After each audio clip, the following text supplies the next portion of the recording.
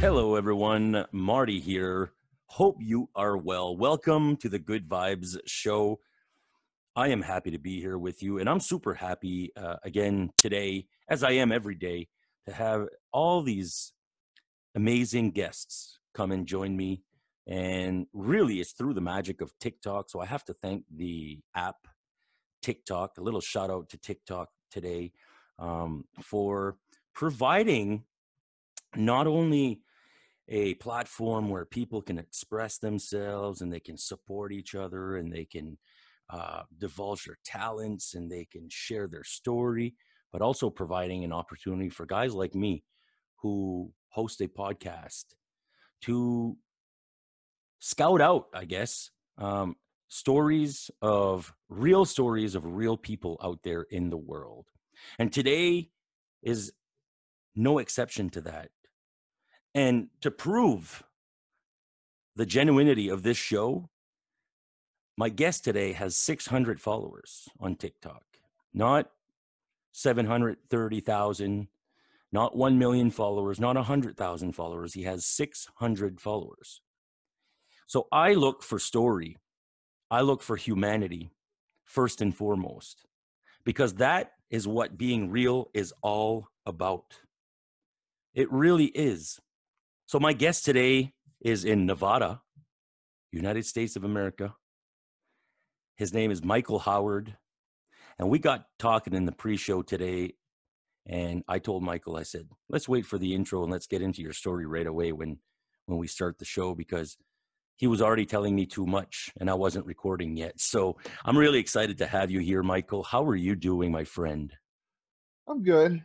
I'm doing really well.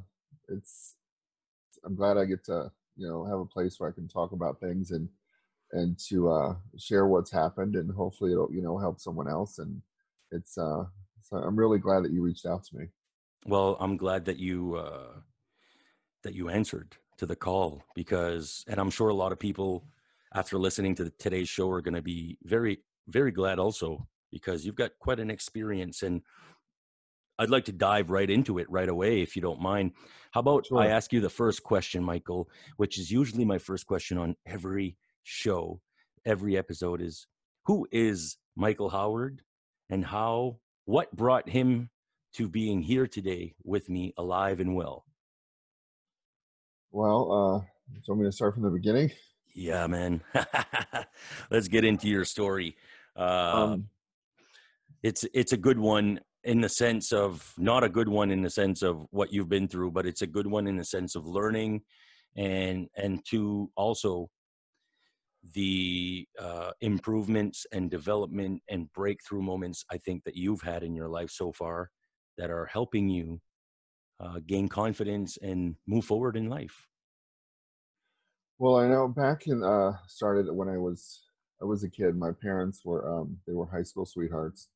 They fell in love in like 10th grade or something. They got married. Um, I didn't really notice anything about my father other than the fact that my mother would get really tense and really stressed when it was time for him to come home. And I remember I didn't have a lot of interaction with him. There wasn't, it wasn't an abusive situation for me at that point. But shortly after my parents, I was 4 when Mhm. they got a divorce. I went to live with my mother. We moved to a townhouse. Um, Shortly after that, my mother was a smoker, and I wanted to be like my mom. So I snuck in. I got her cigarettes and her matches, and didn't know what I was doing. Dropped the matches on myself, turned into a Roman candle. Basically, caught my pajamas on fire, ran into her. Um, I ended up going to the hospital, and the scary thing is because of what happened there and what I had done, she had met my first stepdad, who was a big part of the abuse that I had gone through. Well, after I had come home from the hospital and was doing better, I for some reason one day I would go spend weekends with my father. And one day my mother dropped me off, and it was Sunday, and I was like, "Mom, when is she going to come pick me up?" well, they had made an arrangement for me to stay. You weren't aware of No, that. no, I had no idea. It really messed with me because I was like, this isn't my routine. I don't stay here, even though it was my father. And at that point, everything was fine with my dad, but I didn't know he was an alcoholic like my grandfather. And when it all started, we moved to a bigger house, and I was spending a lot of time with my stepmother because she was home and I wasn't yet in school because I had gotten burned. I had started school a year late. So I was 6 years old in kindergarten.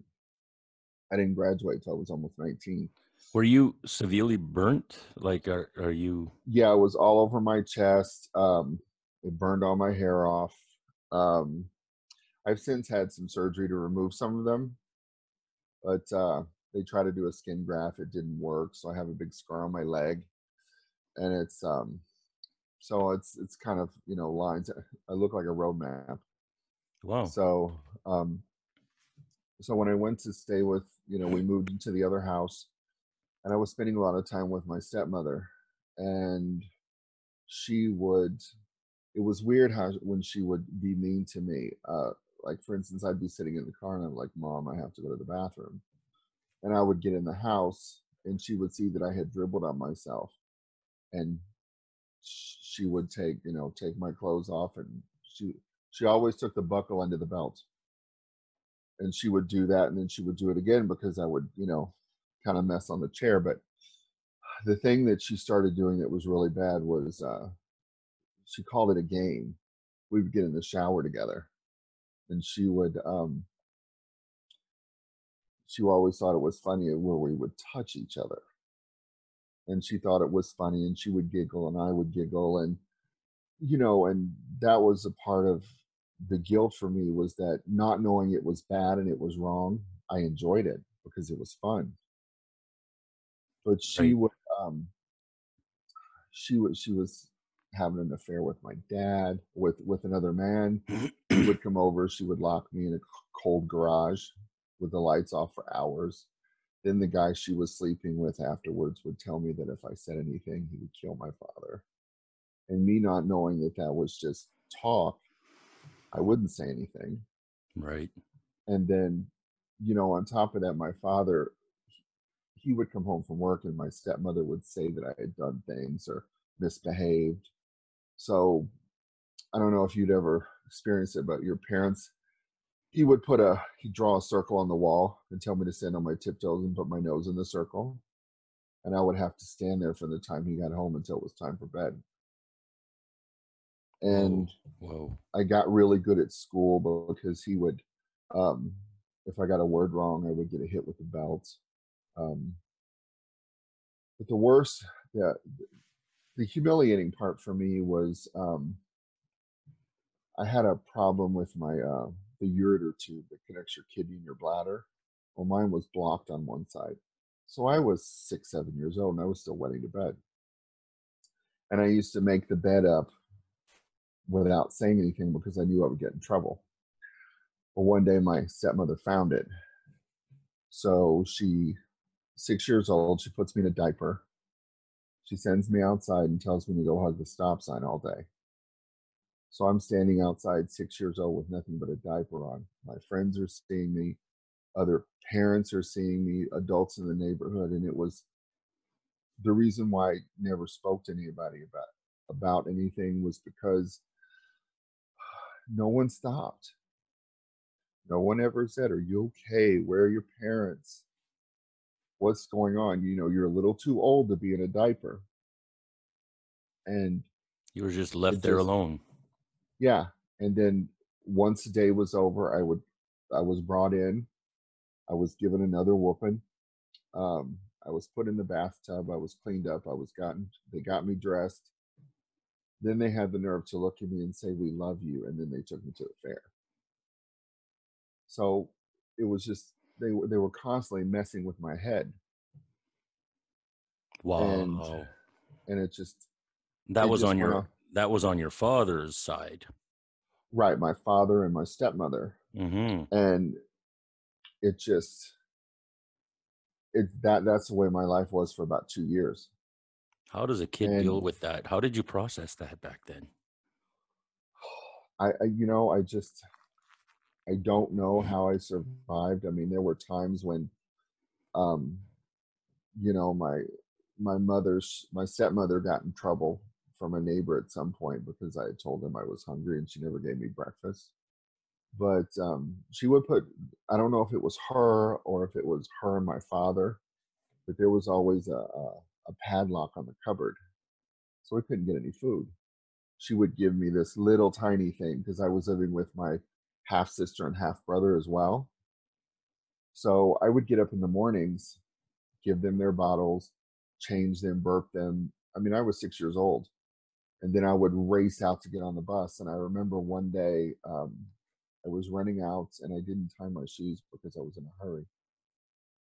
And I stepped in mud because it had been raining. And my foot came out of the shoe and I got mud all over my shoe. And I remember getting on the bus and saying to myself, I wasn't, very spiritual that I was a baby, but I remember telling myself that I wish that, I could die before I came home because I just couldn't deal with another moment of that. And, she would, and my stepmother and abusers, they're really sneaky. They don't do stuff when other people are watching. And knowing that I'm not going to say anything, it just kind of gave them, kind of carte blanche to do what they wanted. And even one time my stepmother got mad at me and put some clothes in a couple paper bags and threw me out of the house and said, "Go away." And I was a good kid. I didn't misbehave. I didn't tear things up. And knowing, even though I was told to leave and I wanted to go to my grandparents' house, which is my dad's mother, Mhm. I couldn't go because it required me to cross the street. So what did I do all day long? I walked around the block because I knew I wasn't allowed to cross the street. And eventually I just set the bags down in the driveway. And of course I got in big trouble when my father got home and I had to go apologize. And For but something that that really you didn't even understand why no, you were in trouble for in the first place. no, I didn't. I was just, I was always, a loving kid who just wanted to make people happy, which I think comes along with that way of life. You want Mhm. to make people happy so they don't get angry at you. Mhm. But it never worked out. Eventually I went to live with my mother and my new stepfather, the one she met in the hospital. But and I never saw that woman again. I don't even know where she is. But at this point I don't really care. But I was glad to get away. But I walked into an even bigger situation. Um, my stepfather, he had his mother had mental issues, and looking back on it, I kind of think that he did too. But he was extremely, he was very abusive. There was a um, at first I guess things were okay, but eventually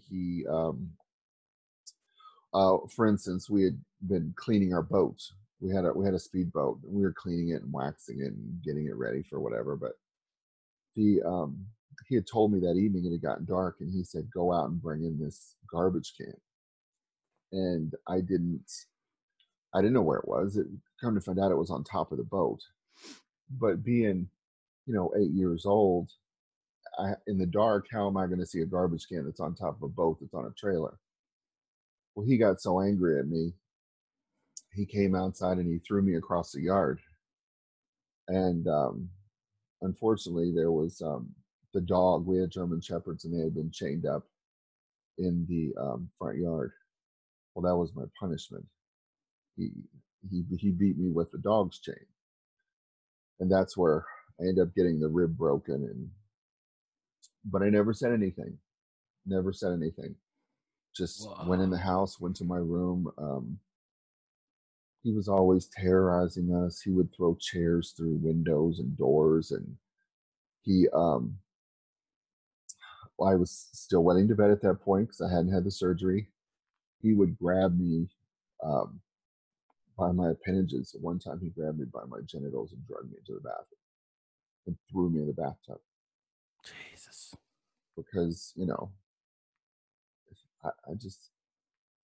I just I don't understand how someone can be cruel like that to a child, but especially someone that's defenseless. But and there were times when he would start start on me with a belt, and I'd be crawling through the house, and he would just be following me, and it was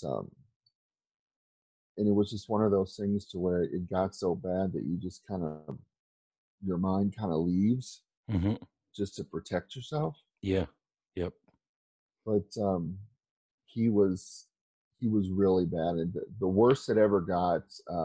My grandmother had come to visit, which is my mother's mother, and he was being real intense and throwing a fit. And I remember my grandmother had thrown this huge ashtray at him, and it went through the storm door in the front. That's a And lot. he came at her, and my mother and grandmother had pulled the guns out of the cabinet at that point, and she shot between his legs. Whoa. And I was standing in the living room, and of course I was scared because there's just guns out, and we were always told not to touch them, so I knew they were bad.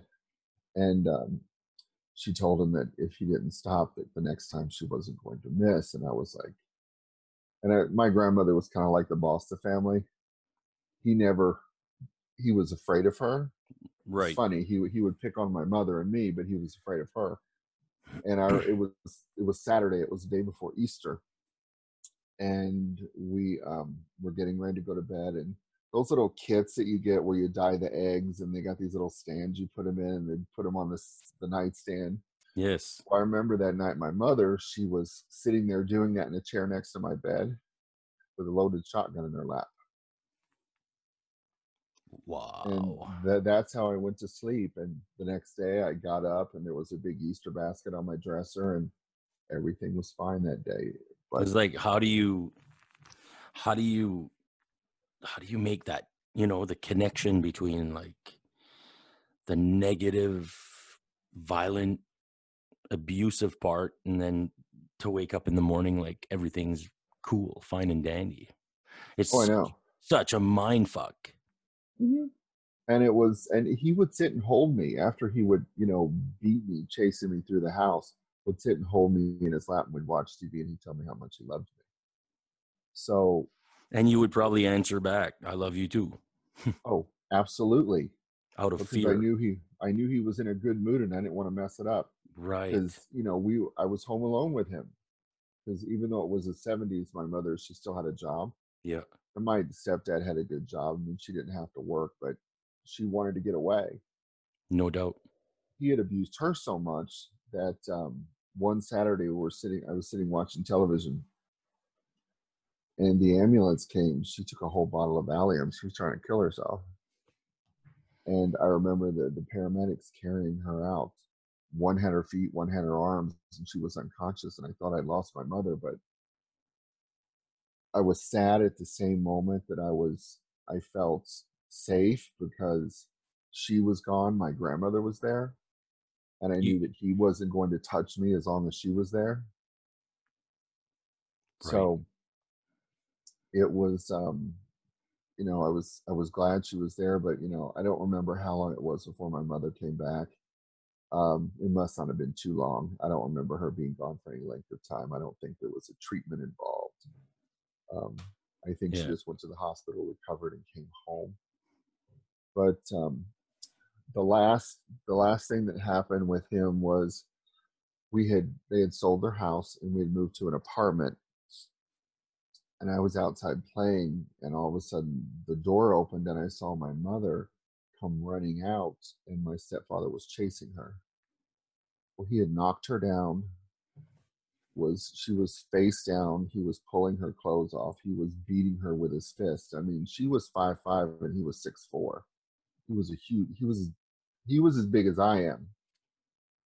And all I remember was I just took off running because my football coach. I played football. He lived on the other side of the building, and I took off running, ran as fast as I could, kept looking behind me, thinking that he was coming after me. Hmm. Ran upstairs, beat on the door. Because my coach and my best friend lived there. They opened the door, and I said, "Please help! My dad's killing my mother." And my friend's mom, she got me there, and he ran around and stopped it. And the next thing I know, I mean, there's police everywhere. He's being arrested. Um, My mom was there. She had to put on something else because he had ripped her top off of her outside.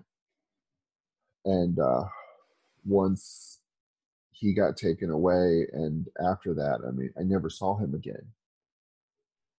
Later, I found out that he had passed away about 5 years ago. I mean, every person I'm talking about, they've all passed away. And that was, I was about 11 or so, which was pretty much the last time anyone had ever physically hit me. Okay. But then I hadn't even begun to deal with all of that. Right. I mean, my mother got married again, and God loved my mother, but she had really a bad taste in picking men. Yeah, bad judgment. Yeah, she couldn't pick a good guy to save herself. Well, she married this last guy, and I was probably 15 at the time, and he had he tried to manhandle me, and I was as tall as he was. I was like 5'8", 5'9" at the time. And I remember I was like, something kind of clicked to where I was like, you can't do this anymore. And I remember No. picking Yeah. him up, and I was getting ready to throw him through the picture window of our house. And I heard my grandmother in the background going, Michael, put him down. And, she was the boss. She was, yeah. So, but he moved out right after that. He had slept around on my mother. He was in the Navy and had traveled the world and slept with a woman everywhere he went. He confessed to her. Hmm. But it was, I had never really dealt with things. I mean, I know my behavior was based on what I had been through. I had become very masochistic, to say. I was very abusive to myself, even with relationships, and I would always put myself in a position or in a mindset that I was just a piece of. It wasn't a human. I wasn't important, and Well, that rips your value. It rips the value right out of your being to go through those type of experiences at such a young age and not processing it and understanding it. And I mean, yeah, back then, the 70s, even the 80s, I mean, there was still taboo. It was still not talked about, all this, mental abuse, physical abuse, domestic violence. There wasn't a lot of, sensitivity for it in society. It wasn't talked about. no, and seeing what I saw and how there were people that could see me suffering, but nobody ever said anything. Nobody ever tried to help me. I mean, later on in life, I talked to my grandmother, my dad's mother, and I had told her about that instance where I was walking around the block, and she says, "Well, if you would have called me, I would have come got you." Well, how am I supposed to call you? I'm not even in the house. It's, you find these things out later, but then I never told teachers. I never told my principal. I mean, if I'd have done that now, they would be in prison. Yeah, out of You fear. just You you you you, just would you didn't say it because you were fearful. Yeah, I was afraid it was going to make it worse. You didn't know any better. Right. It's not your So fault.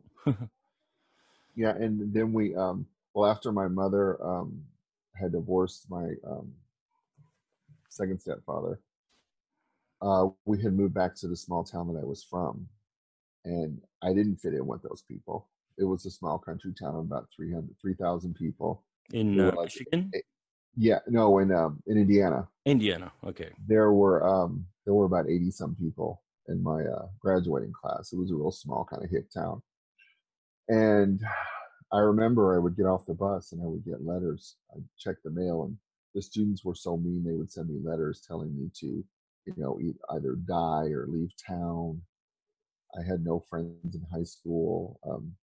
I mean, by the time I graduated, I had been to 18 different schools. I was always the outsider. And, but I graduated, moved out on my own.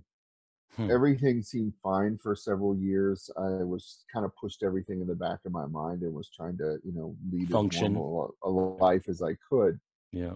Well, I had hurt my back, and I had had back surgery, and I was taking lots of pain medication, and everything was fine until my mother got sick. She was diagnosed with cancer, and she eventually died. She died on Mother's Day of 2002. Okay. And Can after can that, can we just get into, because I know you alluded to, and I don't want to, there's a lot, there's a lot that you talked about, but you alluded to that sort of the sexual games with your mother. Did that end there? Like, or did it continue straight through the years oh no, that was with my stepmother. with your stepmother? With my stepmother, and that Sorry, ended that person. Yeah. Yeah. when I went back to live with my mother and my Correct. stepfather, and then Correct. my father ended up divorcing her, and I never saw her Okay. again. Okay. Perfect. Well, that's good. At least you could trust your mother. Yeah, I mean, like I said, I never, all those things that happened to me, and I don't hold her accountable for anything as far as doing anything because She I was a never victim. shared anything with her. Yeah. And she was a victim as well. Right. My mother and father both died, never knowing what my stepmother did. I never shared it with Really? anybody. I never told them because I knew how it would affect them. My mother would have been heartbroken knowing that she couldn't do anything about it.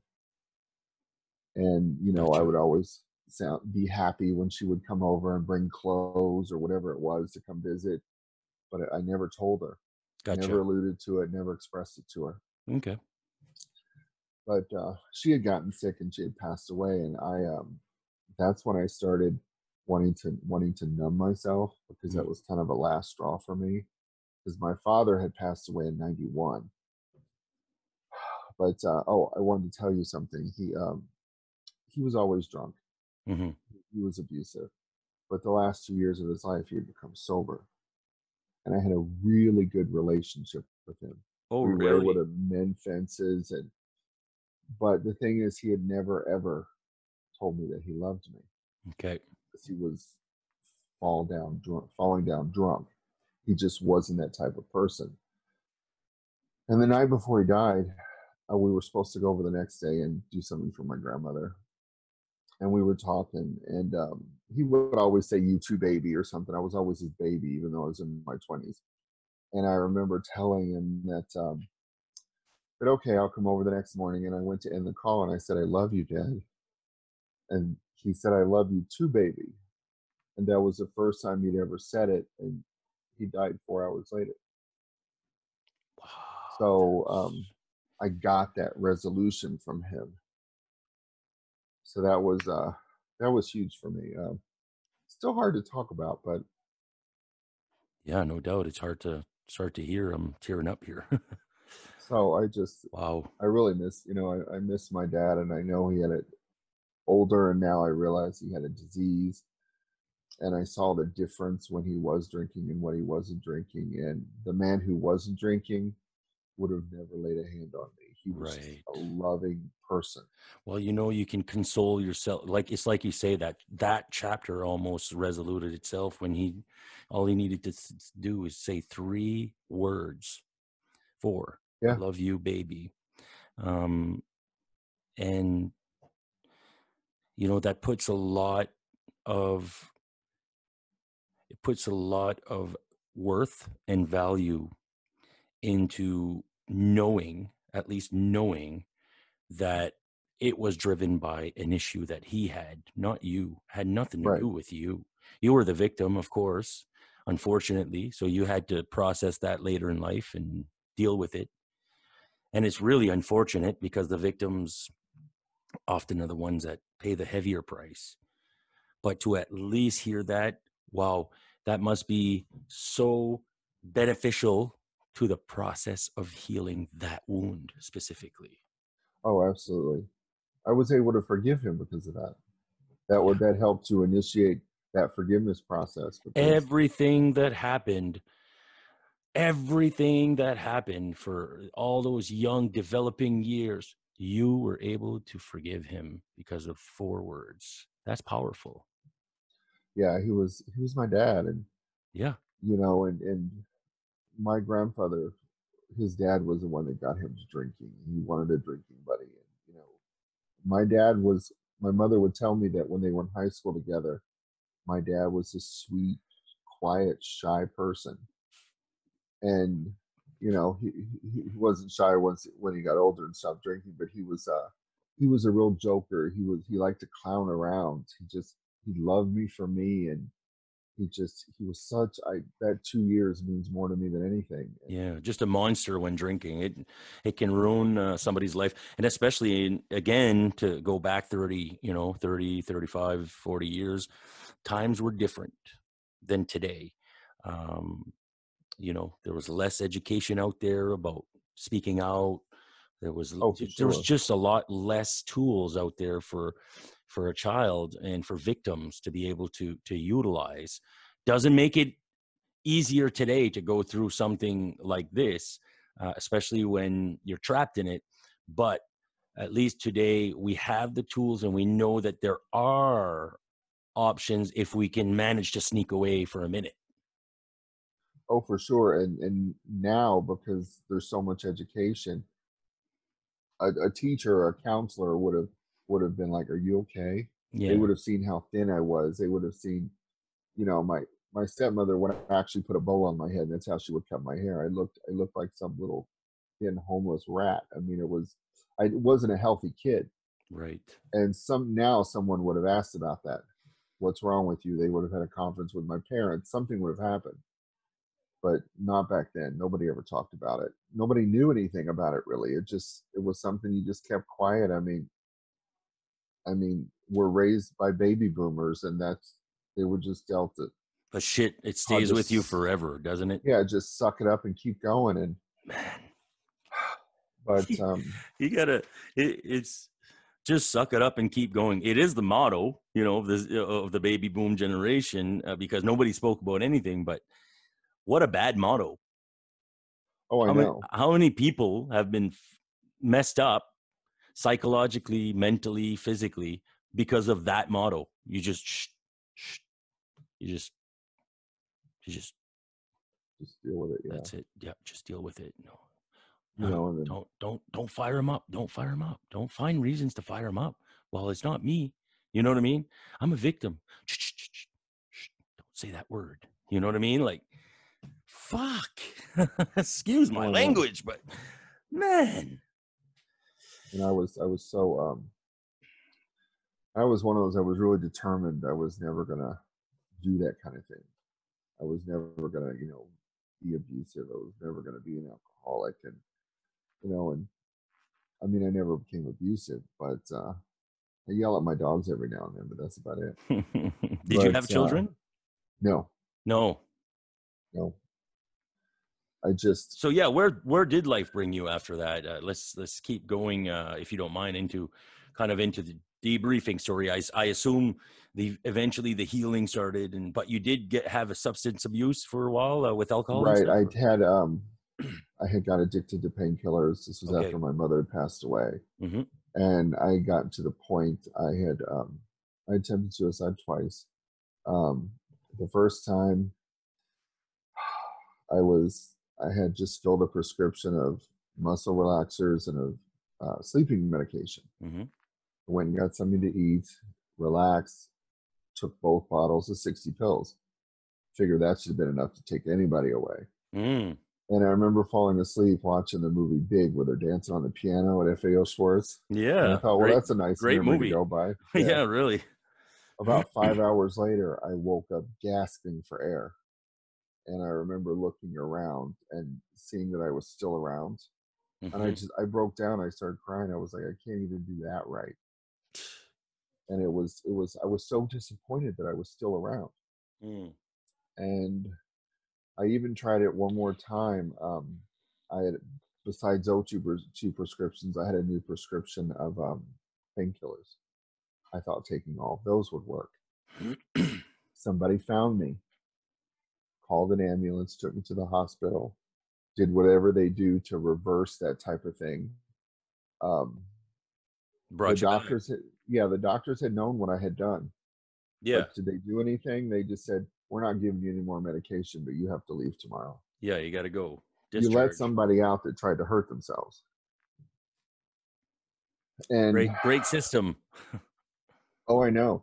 And it was really hard to hear, because I was like, even when I'm screaming that loud that I need someone to help me, nobody was listening. Wow. And that just created more of that bad behavior, that abusive behavior toward myself. Um, And So when we're I talking, real was this would have been in your 20s, in your 30s? this was no, at this point I was after going through a long period where I was fine. This was I was 40, Okay. 39, 40. And you So were this was fine, about meaning fine, meaning working jobs, doing your right. I thing, was functioning. like in your 20s and 30s, you were functioning, had relationships, Yeah. all I, this, I, all that. yeah, I was doing fine. And when my mother died, it just kind of went south, and that's when I Into had your actually 40s. decided to move back to my hometown because I wanted to be around what I was familiar with because I Hmm. spent most of my life there at that point. Yep. So that happened, and then I had moved, ended up starting over and moving to California where my family was from. Hmm. Well, I'd had contact with an aunt of mine in Michigan for a long time. We were always really close. We were like 7, 8 years apart. So we were like siblings. Right. Well, before I left to go stay with her, because we were going to have a place together, because LA's really hard. LA's for young people. Yeah. Hmm. It's for young people. It's not for old people. It's just, I'm spending 2 hours a day commuting. I mean, it was crazy. Hmm. But I had hurt my hip before I left.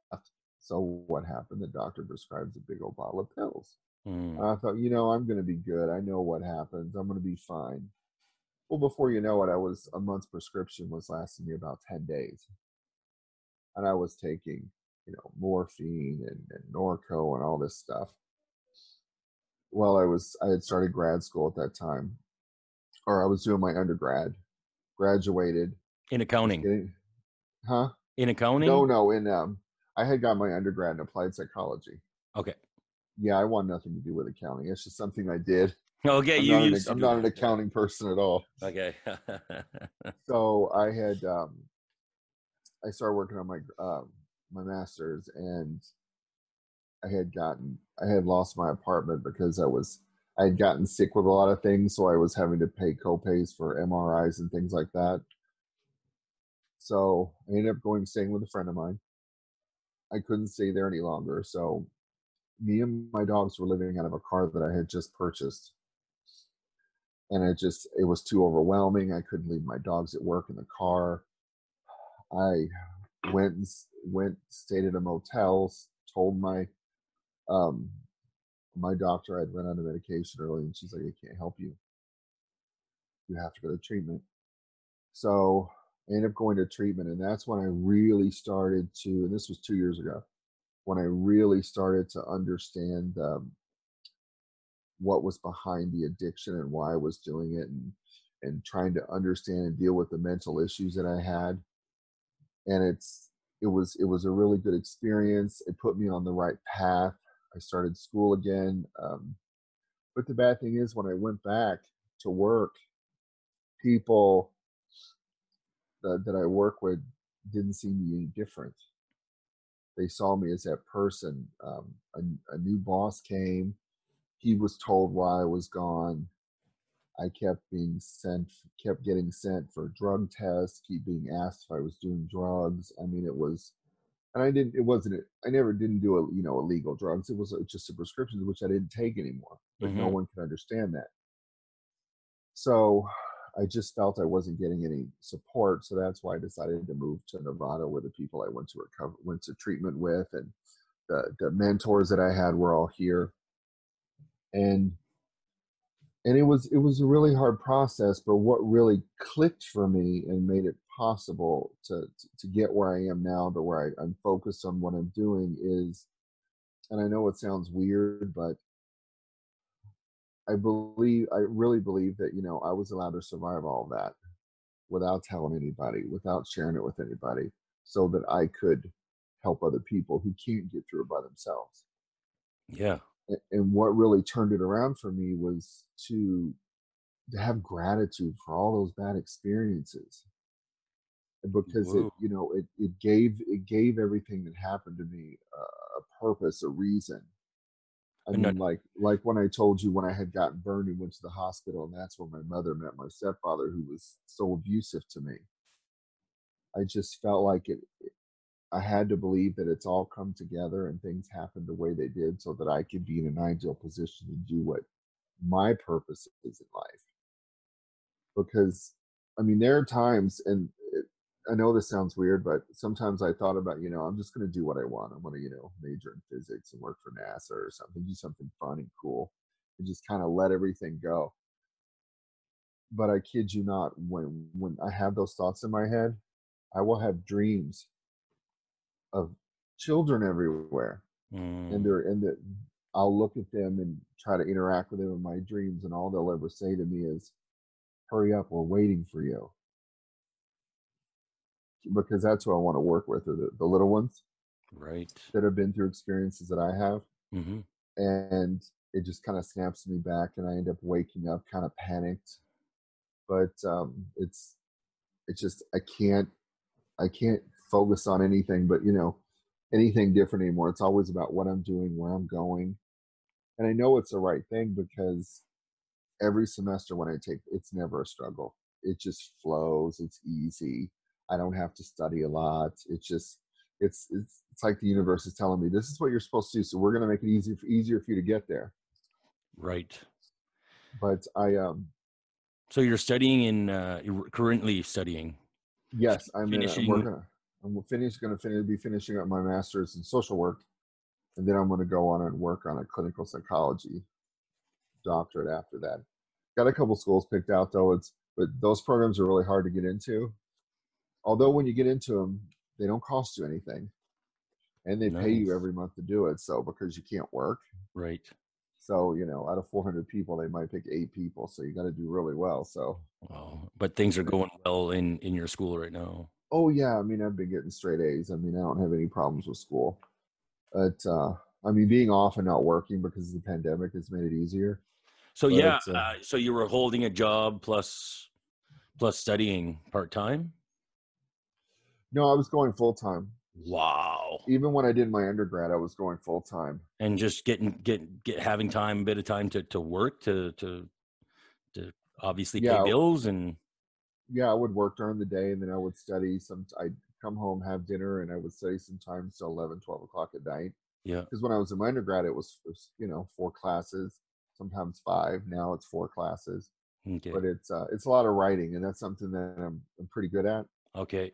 So I've gotten better technically. I used to get in trouble a lot, but it's mostly writing. So it's paper after paper, and I like research, so it comes easier for me now. But And is it a university you're at? yeah, it's online, of course, but it's through LSU. Okay. That's where I'm doing it. They had an online program. I could have, if I got to start sooner. I started in March. It's like it's a rolling enrollment, but if I would have waited to go into UNLV here, I would have had to have waited until August. I still wouldn't be in school. Right. So this way, I've knocked out 2 semesters, almost 10 classes. In that time, I would have had to have waited. So That's awesome. it's better. I'm getting closer. So I mean, if I wouldn't have gone to treatment and everything would have been fine back east, I mean, I would have graduated already this past May. But then, who would I S- have been? Yeah, well, yeah. I would not have been the person who could have done that because I wasn't all there. My head was foggy. I was still doing lots of taking lots of medication. It's so much better now. It's been almost 2 years, and it feels so good. You can feel it. Oh yeah, for sure.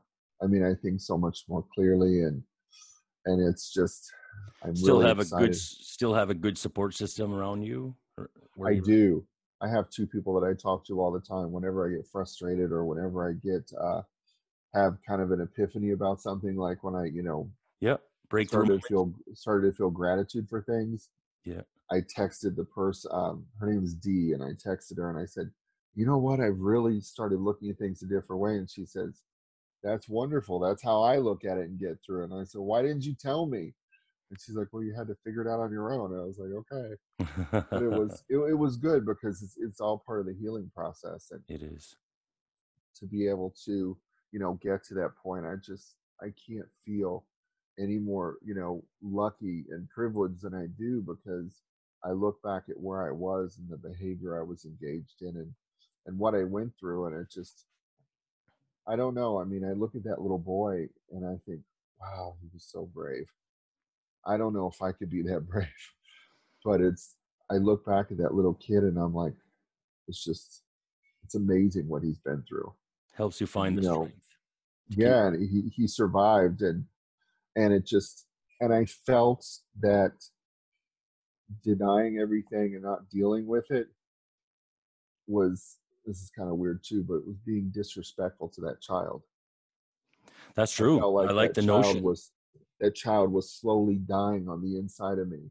And by opening up and sharing and talking about it, I'm respecting him, and he's getting healthier, and he's starting to thrive and be, and given what he's always needed, that, other people and me would refuse to give him for so long. I know Hmm. it's kind of weird talking about yourself in the third person, but No, no, no, no, no. It makes total sense. And really, it's a great, great philosophy analogy to have. And it's cool to see it.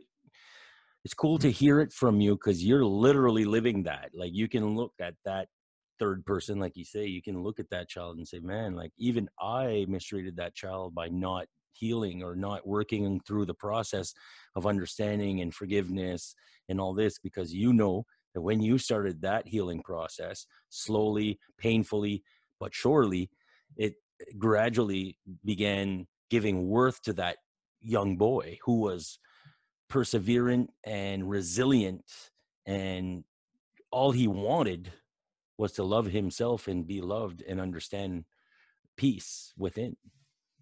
right. And I was, the first time I'd experienced that, it was, I'm actually working with an old professor. I want to, I'm working on outlines right now to kind of write about my story. Nice. I And thought of that earlier since you said I love writing. Well, hello. yeah, it's what I'm doing. I'm getting, and I'm basing it on, that, that ACEs test, Mm. because each question is about different things. Yeah, you And were telling me that pre-show. Can you explain a little bit what it is for my listeners? um, what it is called the Adverse Childhood Experiences Study, and what it does is that there's 10 questions, and it'll ask you questions like, have you lived in a household where there's been domestic violence? Have you lived in a household where you were physically harmed? You lived in a household where anyone has been incarcerated? Questions like that. Mm-hmm. And I was able to answer them all except for the one about the incarceration, because I never lived in a house where, well, I mean, my stepdad, but once that happened, we left, so that wasn't an Yeah. issue for me. Yeah. Yeah. So I want to base it on those things. And the funny thing is, once I sent everything to my old professor back east, I'd had a dream where I was running through the house and I was opening windows and letting light in, and I kept seeing myself in the mirror, and I was opening closet doors. I wanted everything to be out in the open, basically, in my head. And I got to the last room and I didn't see my reflection. And I remember, looking in the mirror and going, I want to see myself.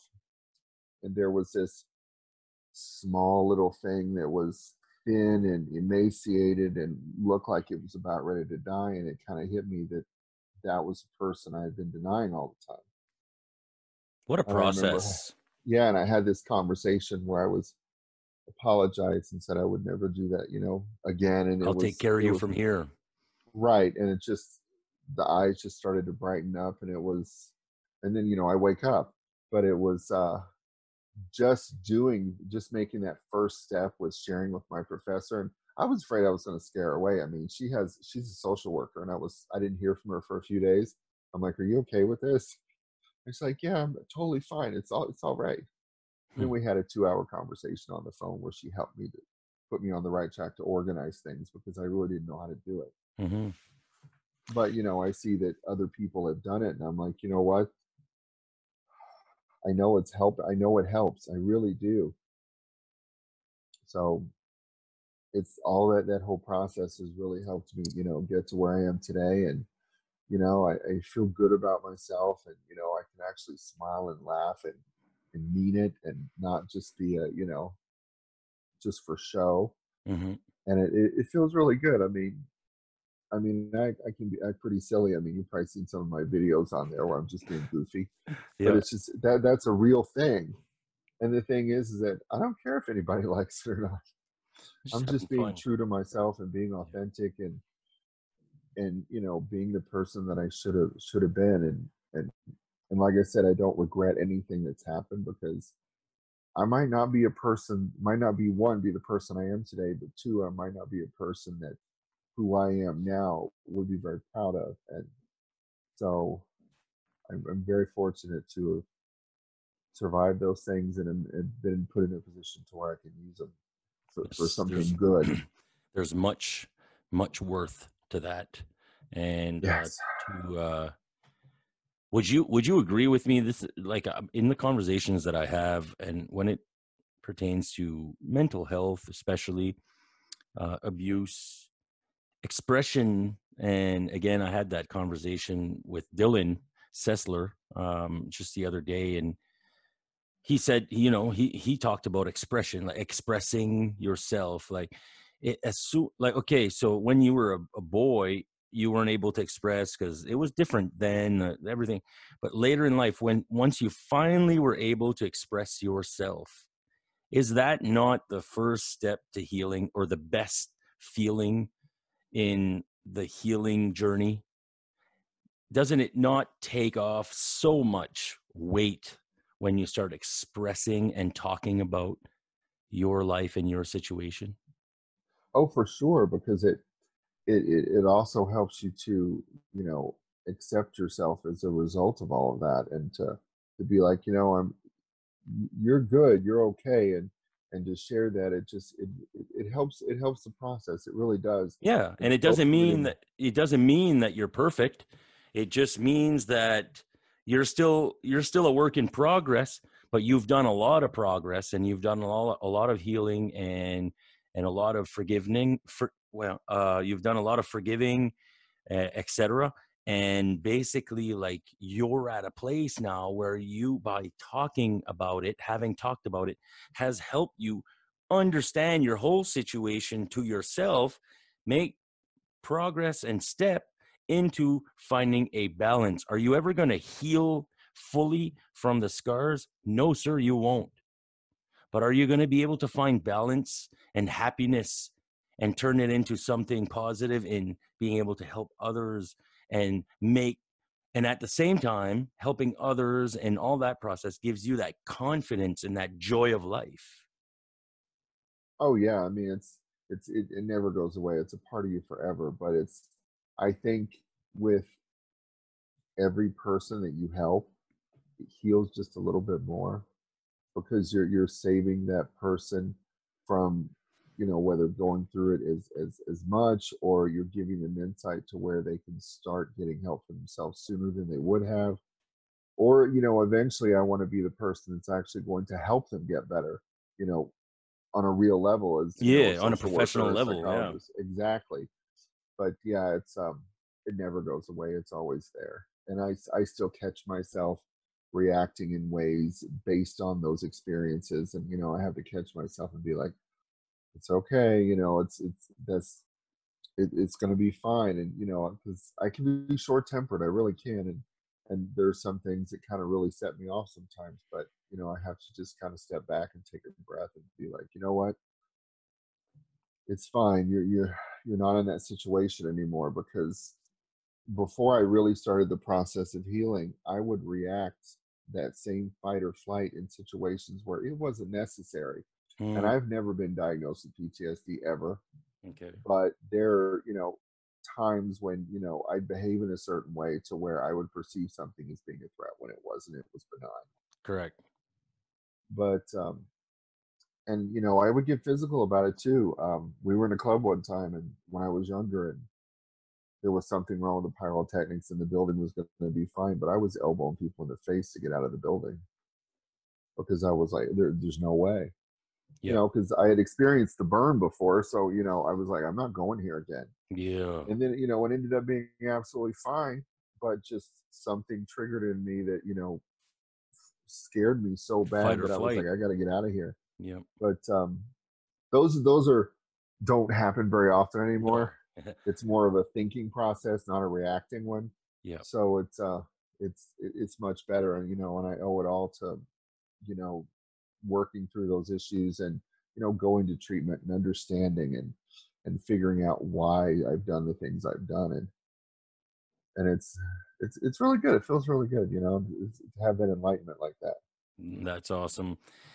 What a great story to share. Thank you so much for being candid and open about that. And I'm sure my listeners are going to appreciate your story and your growth as well, especially your growth and the end result where it's heading towards a direction that seems like you're going to be making an impact in so many people's lives. So I salute you. I tip my hat to you for Thank you. hanging in there and just being strong throughout it, through and just being strong through it all.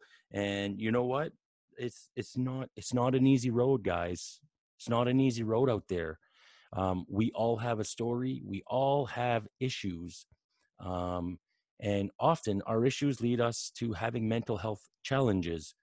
Doesn't mean it doesn't mean we've lost it. And maybe we have lost it, but there's always a way to bring it back. If you have faith in yourself, if you have faith in your soul, and you have to have that. It's not a matter of a question. It's not if you have it, it's you have to have faith in yourself because humans are resilient. We heal both on the physical and on the mental. I know it's tough. Listen to the story from today. There's nothing easy about that story. But look at um, the way that things have bloomed for Michael, and be inspired by your story to turn it into something positive and to use your insight, experience, knowledge, and wisdom in a way that can help yourself first and foremost, and in turn help others. That's the key of good vibes. Good vibes equals balance. And that is the key, is to first be good with you and help others in this place we call the world, filled with humanity. Humans that are walking around, half know where they're going, half don't know where they're going, half are confused. Some people know. I'm just ranting on now, and I'll probably edit this out. But at the end of the day, humanity is now. So make it happen for you. There's too much going on in life in today's generation with science and technology. It's going so fast. Take a minute, take a break, look within and heal. Make yourself better for tomorrow. Michael is a prime example of that. And he's a prime example of exactly the reason I wanted to start a podcast. You are an inspiration, Michael. Thank you. Um, I love meeting strangers like you. You enlighten my day. You give me hope in humanity, and you give me hope in myself to continue to heal and to continue moving forward. Well, that's the hope is what it's about, because yeah, you have to have hope, and have faith that tomorrow's going to be better, and you have to believe in that, because if not, it's so much more difficult and so much harder, and when you give up, nothing good comes of it. You have to I keep agree. pushing forward and trying to be better, and being a version of yourself that you can be proud of, and use what's happened to you to help other people so that they can do the same. I agree 100%. Thanks for joining me. Thank you for having me. It's been a pleasure meeting you, and we'll stay in touch. I will put some contact information for Michael in the description of the show. Follow Michael. He's on TikTok as well. He tells a little bit of his story there. Plus, he has a lot of fun with it. And so y'all can follow him there. But I will put some information on if you want to follow him or get a hold of him If anything, you got comments, questions about the show, don't hesitate to contact me. Or like I said, I'll be putting Michael's information in there if you want to contact him. Michael, once again, man, it was a pleasure, and I can only tell you, I want to just offer you all of my good vibes for the day that I was going to give out. I'm sending them to you to continue your beautiful journey into healing and into becoming a professional in the domain of helping others. It's Thank pretty you. awesome. Thank you. I'll take all of it. I'm giving it, man. It's all for you today. Because Thank you.